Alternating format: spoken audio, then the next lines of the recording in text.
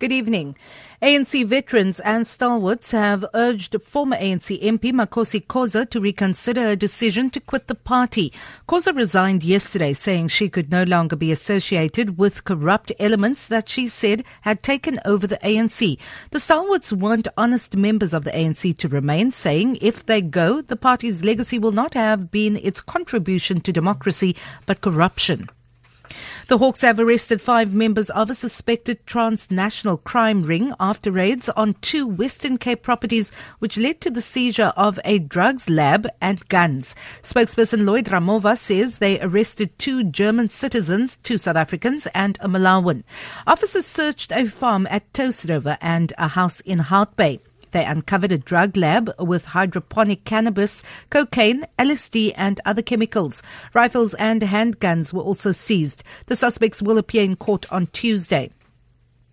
Western Cape Premier Helen Zille says a process has been set in motion to impose hefty fines on transgressors of alcohol bylaws. She was speaking in Cape Town during workshops with police. Zille says a white paper has been gazetted to clamp down on illegal traders.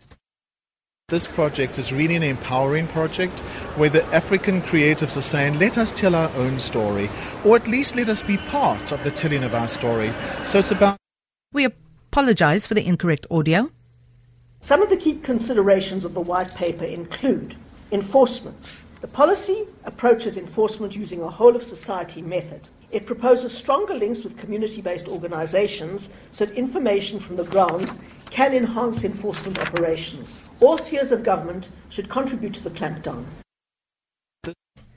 The largest museum dedicated to contemporary art from Africa has officially opened its doors to the public in Cape Town. Art lovers will now be able to witness talent from creative minds from around the continent at the Zaitz Museum of Contemporary Art Africa at the V&A waterfront. 4 years in the making, grain silos have been reimagined into the biggest museum in the southern hemisphere.